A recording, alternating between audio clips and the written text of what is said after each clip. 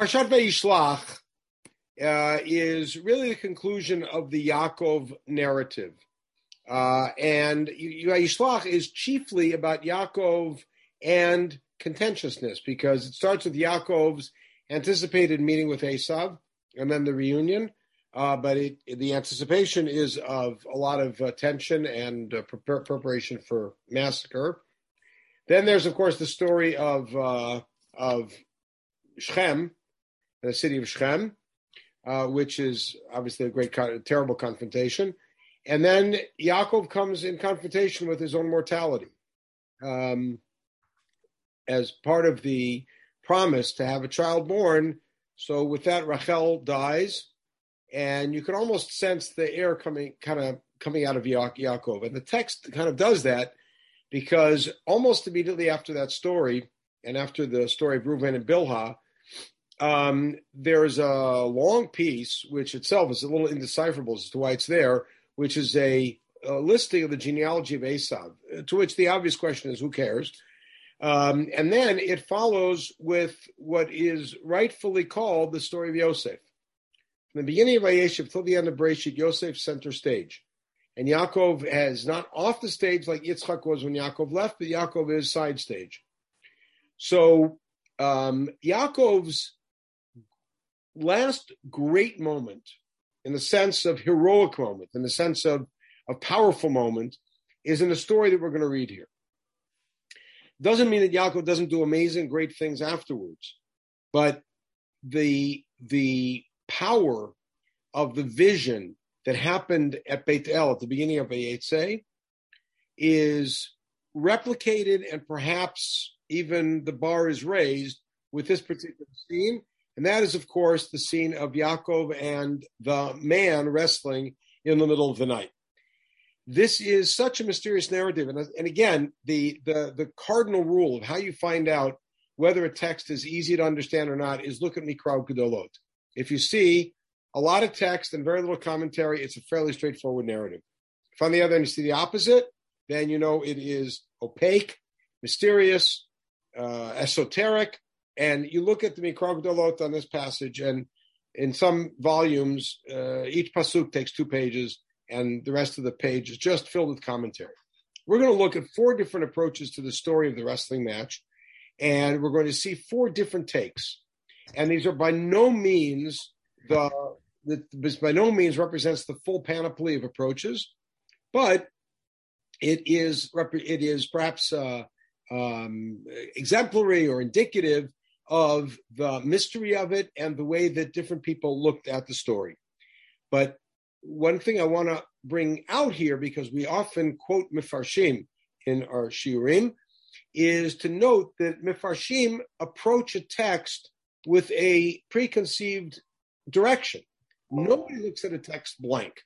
Everybody comes to it with a set of assumptions and a set of interests and desires of what they're trying to do with the text, what they're trying to see in the text, what they're trying to pull out of the text. And that will play out. We won't be able to decipher all of that because we don't know enough of each of the people, but I'll make some suggestions along the way. Okay, what I presented here was the entire narrative in the original, which starts in the beginning of Parshat Vayishlach. And the part that's in small print is really the preparation of Yaakov's meeting with Esav. This is absolutely germane to the main story that we're going to look at. So I had to put it here, but it's not what we're going to focus on, so I put it in small print. And I didn't put the translation for this part. Yaakov is returning to Israel. On his way back, he sends a message to Esav. Now, how he knows that Esav's even interested in his arrival, we don't know. And basically hands over the bracha to Esav, if you look at it. Throughout the words that Yaakov sends through his messengers to Esav, he consistently refers to himself as Avdecha, your servant. And he consistently refers to Esav as Adoni, my master. And he gives him lots of stuff. He sends lots of stuff. And he even refers to that stuff later on in the next chapter as bracha. I'm sending you a bracha, a gift. And the clear sense of this is that Yaakov is essentially taking back or giving back the bracha that he took from Esav. And I've been with Lavan all these years. That's why I couldn't come see you. Now I come back, and now I'm handing it back over. I am your Eved. You are the Adon. I worship you. I bow to you. I don't worship you, but I serve you. I bow to you. You are the master. And here is the bracha. I'm giving it back to you. And Yaakov doesn't know what's awaiting him. He thinks that Esav's still angry. Esav's going to try to kill him. He's trying to appease Esav. And he even says that. In the end, it turns out to be a very nice reunion, which is a temporary one, and then they go their separate ways. Now, a strange thing happens here. In Pasuk Chaf Bet, we'll pick up from there. V'ta'avor mincha al panav. So remember, Yaakov sent this huge gift. In previous years, we've talked about the nature of that gift, why those particular 5 kinds of animals, why in that order, why in separate groups. Each one was a message to Esav. But the gift passes in front of him. V'ulan b'layla huma machaneh. And Yaakov sleeps in the camp. So the picture you get at this point is that there is a camp that is north of the Abok River. The Abok River, the Abok Wadi, goes on a northeast line out of the Ardain. Yaakov is on the northern side of it. Esav is south of it. And he sends the gift to start their march to come to Esav. And then Yaakov sleeps that night in the camp. We figure he's going to spend the night. Vayakom balaylahu, but he gets up in the middle of the night. Vayikach et shtei nashav. This is all bizarre. Vayikach et shtei nashav et shtei shivchotav. He takes his 4 wives, basically. That achar asar yiladav. Interesting, 11 sons. It doesn't mention Dinah. There's 11 children, but there is a 12th. That's Dinah. Vayavor et mavayabok. And now he crosses mavayabok. Now it's important to note, mavayabok is a wadi, which means it means hiking down and then hiking up to the other side. And he crosses Ma'avayabok with all of them in the middle of the night. He's a man who's in his advanced 90s doing this. There must be some good reason he's doing this at night when it's treacherous, very hard to see. So he takes them, he crosses the wadi, and he takes all of his own stuff. So he's moving the whole camp at night, seemingly under cover of darkness. Very odd.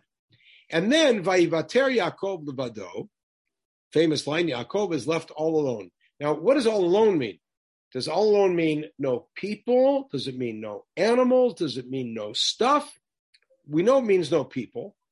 Maybe he has stuff with him, maybe not. Vayavek ish imo ad alot hashachar. Now, part of the question, of course, is why is Yaakov there alone?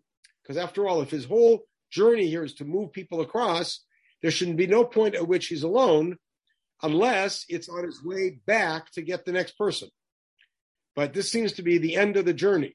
So it's a little, already there's a mystery built in. What's he doing there alone? So Chazal have their solution, that Yaakov went back to get a few last items that he had left, Pakim Tanim, and so he was all alone with only these things, okay? But he's all alone, in the middle of the night, in the middle of nowhere. A man comes and wrestles with him, literally hugs him and grabs him until dawn, which means that from whatever point in the night this is happening until dawn, Yaakov and this unknown man are wrestling. Now, who is the guy and what does the guy want? Does the guy want to mug Yaakov and take his stuff? Does the guy want to hurt Yaakov and perhaps kill him? None of it makes much sense, especially if Yaakov is all alone, meaning without his stuff. Then mugging him doesn't make sense. You're not getting much out of him. Is this guy like a highway robber? If killing him, why does he want to kill him? Who is this guy? So the questions are clearly rampant here, and the big questions. Now, he wrestles with him till morning. Why? Does he wrestle into morning because something, we're going to next hear about what happens at dawn? Or is it because that's how long they wrestled and then something else happened? We don't know. Let's find out. Vayar kiloyacholo. Now, as if this text were not opaque enough, the undefined pronouns here make it even more confusing. He saw that he could not best him. Who saw that who couldn't best whom? I mean, there's basically 2 options. The Ish saw that he could not best Yaakov, or Yaakov saw that he could not best the ish. Vayiga b'chaf yirecho. So he touched, or literally touched, the socket of his thigh. So now, who's touching the socket of whose thigh? That we get because Vateka kaf yerech Yaakov be'av koimo, and Yaakov's thigh gets out of joint as they're wrestling. Okay, that's because he's wrestling with him, which means the guy who pulled the socket is the ish. Well, that we get. But now, who is it who saw that he couldn't best whom? So the simple read of it is, and I think it's the only way to read it, is the ish saw that he could not best Yaakov, so he turned to this kind of dirty fighting tactic, and he wrenched his sciatic nerve. Now, Vayomer shalcheni, and then he said, let me go. Now, who's saying let me go? And you understand, either way you play it, this is weird. If it's Yaakov saying let me go, then why is he saying it now? Why didn't he say it at the beginning? The guy attacks you, you say, let me go. Shalcheni ki Allah hashachar. And then he says, let me go because dawn is risen. So if it's Yaakov saying it, what does dawn rising up to do with it? Why didn't he say it at the beginning? If on the other hand, it's the other guy, why is he saying, let me go? You attacked me. Why should I let you go? And what does dawn have to do with anything? You understand mystery wrapped in a conundrum, wrapped in an enigma, all wrapped inside of a puzzle. So he said to him, again, we don't know who's saying to whom, I'm not going to let you go unless you bless me. Now, let's think about what this means. If the guy is talking to Yaakov and saying, I won't let you go unless you bless me, then I kind of understand Yaakov's a holy man. Give a blessing. But if it's Yaakov who says to the guy, I'm not going to let you go unless you bless me, why would you want a bracha from somebody who's been attacking you all night? What does that mean? Do you understand how the mystery continues to deepen? Now, we don't know who's asking whom for a minute, but we will. Because Vayomer elav mashmecha, he says to him, what's your name? And now we'll find out. Vayomer Yaakov, and the answer is Yaakov. So now let's trace it backwards. The Ish says to Yaakov, what's your name? And he answers Yaakov. All right? And then he goes and makes a comment about Yaakov. So it sounds like the Yaakov was saying to the man, give me a bracha. And so the man says, what's your name? It's Yaakov. Okay, so the man is the one who's asked to give the bracha, which means he said, let me go because at dawn has come. And he says, I won't let you go unless you give me a bracha. Means Yaakov is refusing to let him go, which means it's the man who wants to leave. So again, how bizarre is this? The man attacks Yaakov somewhere in the middle of the night. They wrestle all night. And then the attacker says to Yaakov, let me go, which means, by the way, Yaakov isn't just defending himself. He's also holding on because it's dawn. And Yaakov says, I won't let you go without a bracha. Now, what does dawn have to do with anything? Why does he have to leave because it's dawn? What kind of bracha does Yaakov want from a mugger? What does that mean? So I think the simple pshat in Kim Berachtani is uncle. I think it's the simplest meaning of it. I will not let you go until you admit that I beat you. Okay. Instead, the guy says, Vayomer elav mashmecha. So for the bracha, I'm gonna do a little midrash shem, a little play on your name. What's your name? Your name's Yaakov. Okay. Your name will no longer be called Yaakov. Kim Yisrael. He's not saying I'm changing your name. He says it will no longer be called Yaakov, rather Yisrael. Why?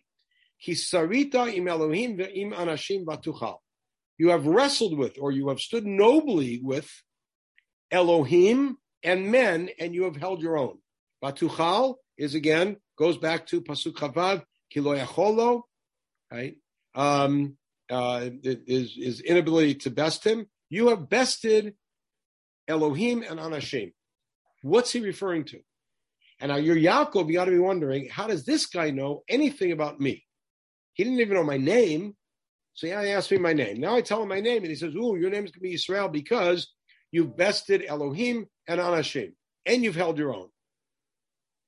What does that mean? Right? Yes. No, hold on. Let me just finish. Okay. Vayishal Yaakov. So now Yaakov then asks him and says, Vayom Agida Nashmecha. All right, you told me your name. I told you my name. You told me your name. Vayom Lama Zeti Shali Shmi. And the guy says, why do you want to know my name? Which is a pretty good point.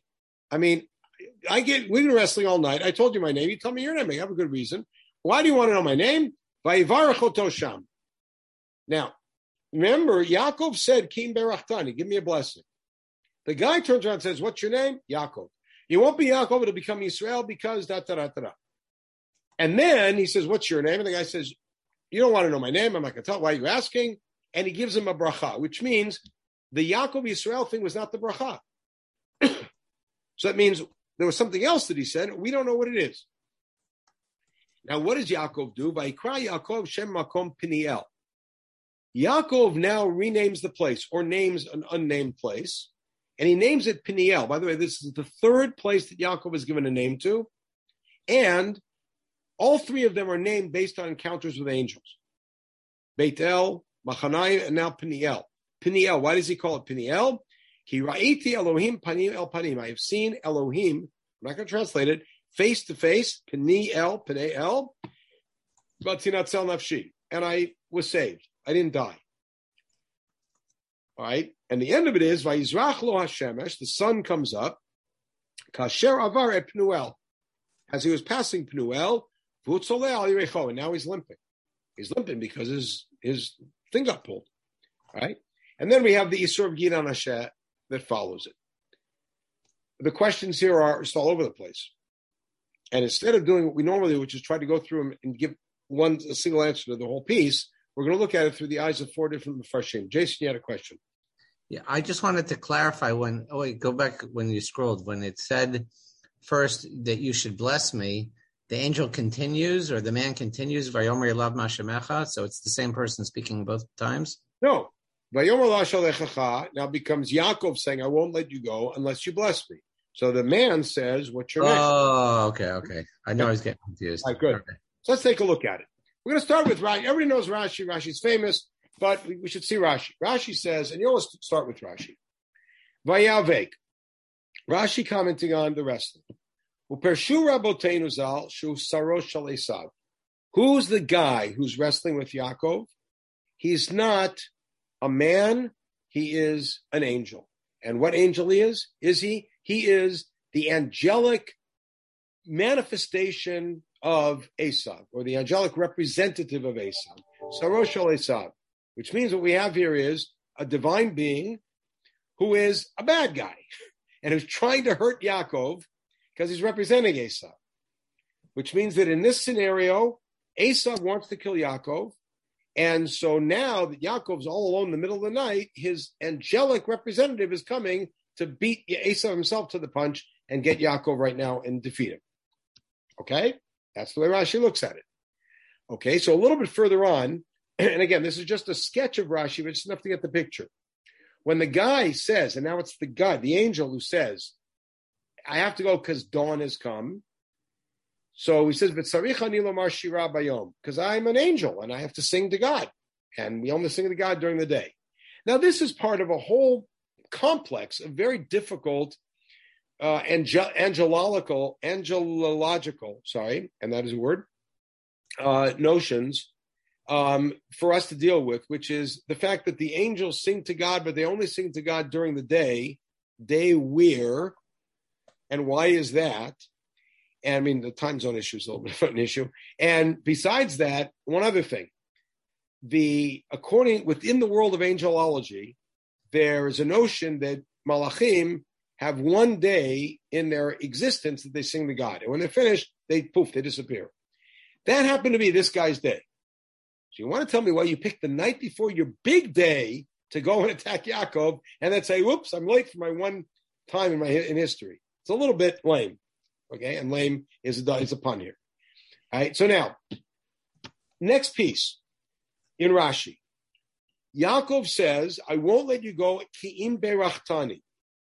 Now watch what happens in Rashi. There's something overt and there's something covert too. Hodali al habrachot shebrachani avi. He's saying, Berachtani means I want you to admit and acknowledge that the brachot that Father gave me are really mine. She'esav marer alim, because your Esav is challenging them. Now, the covert piece to this, Rashi, is that means that Yaakov now knows who he's dealing with, meaning he recognizes the guy's wrestling with him. Oh, this is Esav's divine representative. So you're gonna act on behalf of Esav to try to kill me. Now that I've bested you, I'm going to force you to act on behalf of Esav and admit that the brachot are mine. Now, the difficulty in this approach is built into the text because throughout the text, Yaakov keeps both here and after this acting as if he is the servant and Esav is the superior, and he's ki'ilu handing the brachot back to Esav. So it's very difficult. But this is the way Rashi reads it. So that means that what this is a precursor to the anticipated battle between Yaakov and Esav, that in Yaakov's head is going to be confrontational, adversarial, and belligerent. And so that now happens in the middle of the night with this angelic being that's representing Esav, and Yaakov now talks to him like he talked to Esav, admit that it's mine. So what does the guy say back? Your name won't be Yaakov, meaning, Lo ye'amer od shabrachot ba'u lecha be'okbat. No more will people say that you got the brachot through trickery, hairy arms. I'm Esav. Here, Father, eat the food. But rather, they'll now say you got the brachot straight up and clearly, which, by the way, he can't say because it never happened. He never did get the brachot clearly. So that's Rashi's take. And Rashi's take is that this battle in the middle of the night is a battle between the forces of Esav and the real Yaakov. Now, how much of this has to do, and I'm just going to throw out a little hint, how much of this has to do with where and when Rashi lived and what was going on in Rashi's life? Rashi, as you may know, died in 1105. And he witnessed the First Crusade. And he was very aware of and had things going on in his life having to do with Christian brutality. And if you remember that in the Midrashic world, Esav becomes Rome and then becomes the church. And so Esav and Yaakov are playing out in the fields of France right now. He's watching. So how much of that is informing his approach? Just something to think about. This is Rashi. Now, Rashi is not a darshan, meaning Rashi's self-appointed approach and self-directed approach to Parshanut is Pshat. I want to explain Pshat, what the text means. But Rashi's use of Pshat is different than others, and what he means by Pshat. And that means it includes those quote-unquote mainstream midrashic explanations and tropes that exist in the tradition. And Rashi adopts that, and in this case, certainly the idea of Sarah Esav. Rashi, as you know, had an illustrious pair of grandsons, Rashbam and his young brother Rabbeinu Tam. The Rashbam wrote a commentary on Chumash, and the Rashbam's commentary on Chumash is absolutely devoted to Pshuto Shel Mikra, meaning linguistically and contextually to make sure that what he's interpreting is fitting the interpretation, the straight interpretation of the text. And so the Rashbam takes a whole different take on this whole thing. It is a mind-blowing Rashbam, which often the Rashbam is mind-blowing. He says the following, and I'll only read the parts that I made large because we can't read the whole thing. Remember I asked you at the beginning, why did Yaakov get up in the middle of the night while he's sending the gift in shifts to Esav? Why does he get up in the middle of the night and start crossing the riverbed? So the Rashbam says, Nitkaven livroach derech acheret. He was trying to run away. He was trying to avoid the confrontation with Esav. That's why he crossed at night. If you look here, why was Yaakov alone? Right, because he brought everything across. He was trying to run away so Esav wouldn't encounter him. Now watch this. Malach imo. Who encounters him? A malach. By the way, all the Mefarshim that I've seen agree that the person who encountered him is a malach. And we see it in the end because what does Yaakov say about his encounter? I saw Elohim panim al panim. The malach seems to know things about his life that a guy in the middle of the night wouldn't know. The malach does properly foretell that his name will be changed to Yisrael, which it is later in this parasha. So we all agree it's a malach, but a malach is not a malach. There's different kinds. Watch what the Rashbam says. Malach imo, meaning an angel wrestled with him. Shelo yuchal livroach. Why did the angel wrestle with him? So he couldn't run away. Why? So that he should see the fulfillment of God's promise that Esav wouldn't hurt him. In other words, this malach is a malach sent by God. There's not a representative of any evil force. There's a malach sent by God. And he's sent by God to keep Yaakov in place so that Yaakov can't run away, but Yaakov should stand there and watch that God's promise was fulfilled, that he won't be hurt by Esav. Right? And so that's why the malach says, let me go because Allah HaShachar. Right down here, Kevan she'ir hayom me'ata yesodech l'derchecha. Now that it's light, you can go. Go ahead, Yaakov. It's fine. In other words, he's holding off until dawn because at dawn, you can't run away anymore. It's light, right? Wasn't he crossing the book to where Esav was? So how does? Yeah. So the geography is a little bit odd, right? Because you would think that the Abok, he's going perhaps west and intending to cross the Yarden and go into the other side of the Yarden, maybe, right? The geography is a little odd here, right? Remember, the Rashbam's in France. The cartography is not great in those days, right? So then he says as follows: Umashalaka Yaakov b'nitzla. So why was Yaakov lame? We understand, according to Rashi, why Yaakov was lame, because Esav's representative was able to make that much damage. But if this malach's job is only to keep Yaakov in place, why is Yaakov lame? Yaakov should just be held in place, and then that's it. Umashalaka Yaakov b'nitzla. The Rashbam says the laming was a punishment to Yaakov for his lack of faith. God promised him all the way back when he had that encounter in Beit El with the Sulam. God promised him, I'm going to protect you. I'm going to bring you back. And now that he hears Esav is coming, he's scared. Why are you scared? I promised you I'd take care of you. Running away. Why are you running away? I promised you to protect you. You know what? I'm going to lame you as a punishment. That's the Rashbam. Very powerful. So far, two very different approaches. And now we go to the Radak. Rav David Kimchi, from the famous Kimchi family of Spain that moved to Provence. The Kimchi family, so famous, the phrase goes, Yemen Kimchi in Torah, can't have Torah without the Kimchi family. And the most famous of them is Rav David Kimchi in Provence in the 13th century. And he says the following. He starts out like the Rashbam. Ish malach. It's a malach. And he brings proof that the word ish is used for malach in different places, notably from Yoshua and the famous passage from Daniel and Ish Gabriel, right? And he explains why they are. And here, watch what he says. Either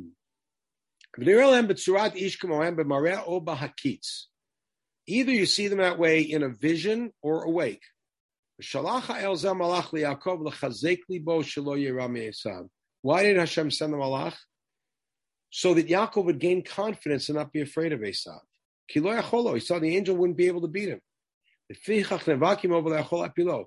why the malach wasn't able to beat him. You think a malach can't beat any human being? God says beat him. He'll beat him. He didn't beat him because the malach was told, don't pull some punches. Don't beat him. And so that Yaakov will see that just like he can hold his own against you, Kain Esav lo yuchalo. Esav also won't be able to beat him. In other words, according to the Radak, the malach's job was to give Yaakov confidence that he'll be able to stand up to Esav. It's not Rashi who says this is representing Esav trying to kill him. This is not the Rashbam who says this is a malach Hashem who's there to stop him and keep him in place so he can see the Yeshua. This is the Radak saying that the malach was sent there to let Yaakov see his own strength. And this is something that, as teachers, we're familiar with very comfortably. When a student says, I can't do it, and we give them an exercise, and they do it, and they say, see, you could do it. I'm going to give you a challenge, and then you're going to see you can do it, and now stop with the lack of confidence. You see you can do it. And that's what happens here. Right? And then he even points out, he says, that the reason this happens at night, and again, the issue of Alot HaShachar. Why does he say I have to go? Because it's morning. Because the symbolism is trouble is always compared in Tanakh to nighttime. And the breaking of dawn is always a symbol of redemption, of the light at the end of the tunnel. He said, so Yaakov is getting the hint that this trouble with Esav will only be until the dawn, and then there'll be a redemption afterwards. Right? And then the Radak has to address the issue, which is, why is he lame? Right? So he said, Hayaz ze mi'eta el liot bozel le'od lefi shaya poseach machshavto hakam avtachot asheresh asay mo'el. Asher asay mo'el. Right? And he says something similar to the Rashbam, that he was lamed in order to remind him that he was not fully accepting of the promises, or fully faithful to the promises that God had given him. There's another point that the Radak here makes, which is not germane to our discussion, but it's just so significant in another way. And he says here, V'chol ha'maaseh hazeh, efshar shaya b'mareh ha'nevuah b'chalom.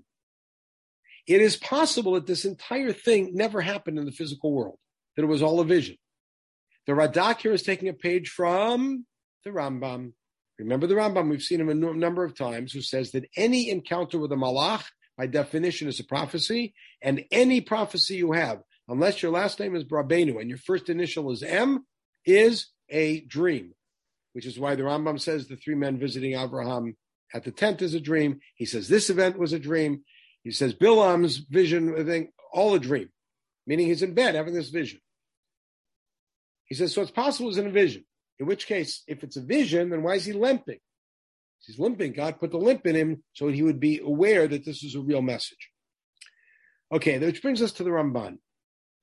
Now, the Ramban in Bereshit is a whole shir by itself. It's a whole semester by itself. But the Ramban, important to note, states his programmatic position about Bereshit already in Perek Yud Bet, in the beginning of the Avraham story, and he returns to it over and over and over. The Ramban takes a phrase of Chazal, which is Maaseh Avot Siman Labanim, very popular phrase. The actions of the forefathers are a sign for the children, and he expands it in a new direction. The way it's conventionally understood is that what the Avot did teach us lessons. Maaseh Avot Siman Labanim, we should learn from them. Very nice. The Ramban expands it powerfully, and I'll give you the first example of it. He says, and he states it as a programmatic statement. Let me tell you what's happening in all these stories of the Avot. He says, when Avraham goes down to Egypt, which, by the way, the Ramban says was not okay. He goes down to Egypt. He ends up with his wife being taken into Paro's palace. Paro gets plagued. Avram becomes enriched. Avram is then sent back richer, back to his home, very rich, back to Eretz Canaan. This is what's going to happen to his children. His children will go down to Egypt because of a famine. They will have terrible trouble there. God will send plagues and they'll come back rich. In other words, Amaseh Avot Siman Labanim in the Ramban's world is not we learn lessons from the Avot only, but it is that they blaze a trail that we end up following. They create patterns that we end up following. Keep that in mind as you see this Ramban, which will blow you away. This is the Ramban's comment on the Malach fighting with him. The Malach couldn't beat him. And so the Ramban immediately quotes a pasuk from Tehillim, Malachim are all powerful and they do what God says.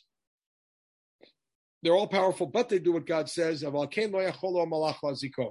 Malach couldn't hurt him because God said you can't hurt him. The only thing the Malach was allowed to do by God was to keep him in place, to wrestle with him, and to hurt his thigh. So he quotes Midrash Rabbah that says, Naga b'chol hatzadikim sha'atidin liyot mimenu. What did the Malach do when he yanked the thigh? He actually hurt all the saints that are going to emanate from Yaakov. Zed doro shel shmad. That's referring to the era of persecution, which in Chazal means the Hadrianic persecutions of the 4th decade of the 2nd century after Bar Kokhba. V'inyan, here we go. Ki ha'me'ora kulo remez l'dorotav. This is the Ramban. Rashi would never say this. The Radak would certainly never say this. The Rashbam wouldn't think of saying this. So the Ramban. Ha'ma'orah kulo remez the dorotav. This is a hint for generations. She'ador b'zaro shel Yaakov. There will be a generation in Yaakov's children. Yitgaber Esav aleim. Esav will overtake them. We have to remember in Midrashic literature again, Esav, Edom becomes Rome, becomes the church, but at this point we're talking about Rome. Ad she'akarov lekakea beitzatan. Until they'll be close to crushing us. Right, like the generation again, right after Bar Kochba. Right? And then he says, they describe some of the terrible things that they did there. And then it says, remember the Ramban dies in 1270. Now he's in Spain, but he's very aware of what's been going on in France and Germany and across Europe during the 100 plus years beforehand. They treated us even worse since then. All of this we were able to overcome. After this story, it says Yaakov came Shalem. Now, Pshat, that means he came to a town called Salem. But the drush is he came and he was now complete, meaning Yaakov was able to emerge from this like the phoenix in full plumage. Yaakov Shalem. What is the Ramban's perspective on this? He's saying this mysterious meeting, which is, as I said, an enigma wrapped in a conundrum, wrapped in a puzzle, all inside of a mystery, is exactly that. It's not about Yaakov the man, it's about Yaakov the nation. It's not about Esav the man, it's about Esav the nation. It's not about anything happening right now, because right now Yaakov is bringing a gift to Esav, which Esav is in the end going to not only accept, but the whole time intended to have a nice reunion with him. It's all fine. But it's to tell you, in future generations, in the middle of the night, in the night of exile, there will be a time when Esav, represented by this guy, is going to almost destroy Am Yisrael, represented by Yaakov, but Yaakov will survive.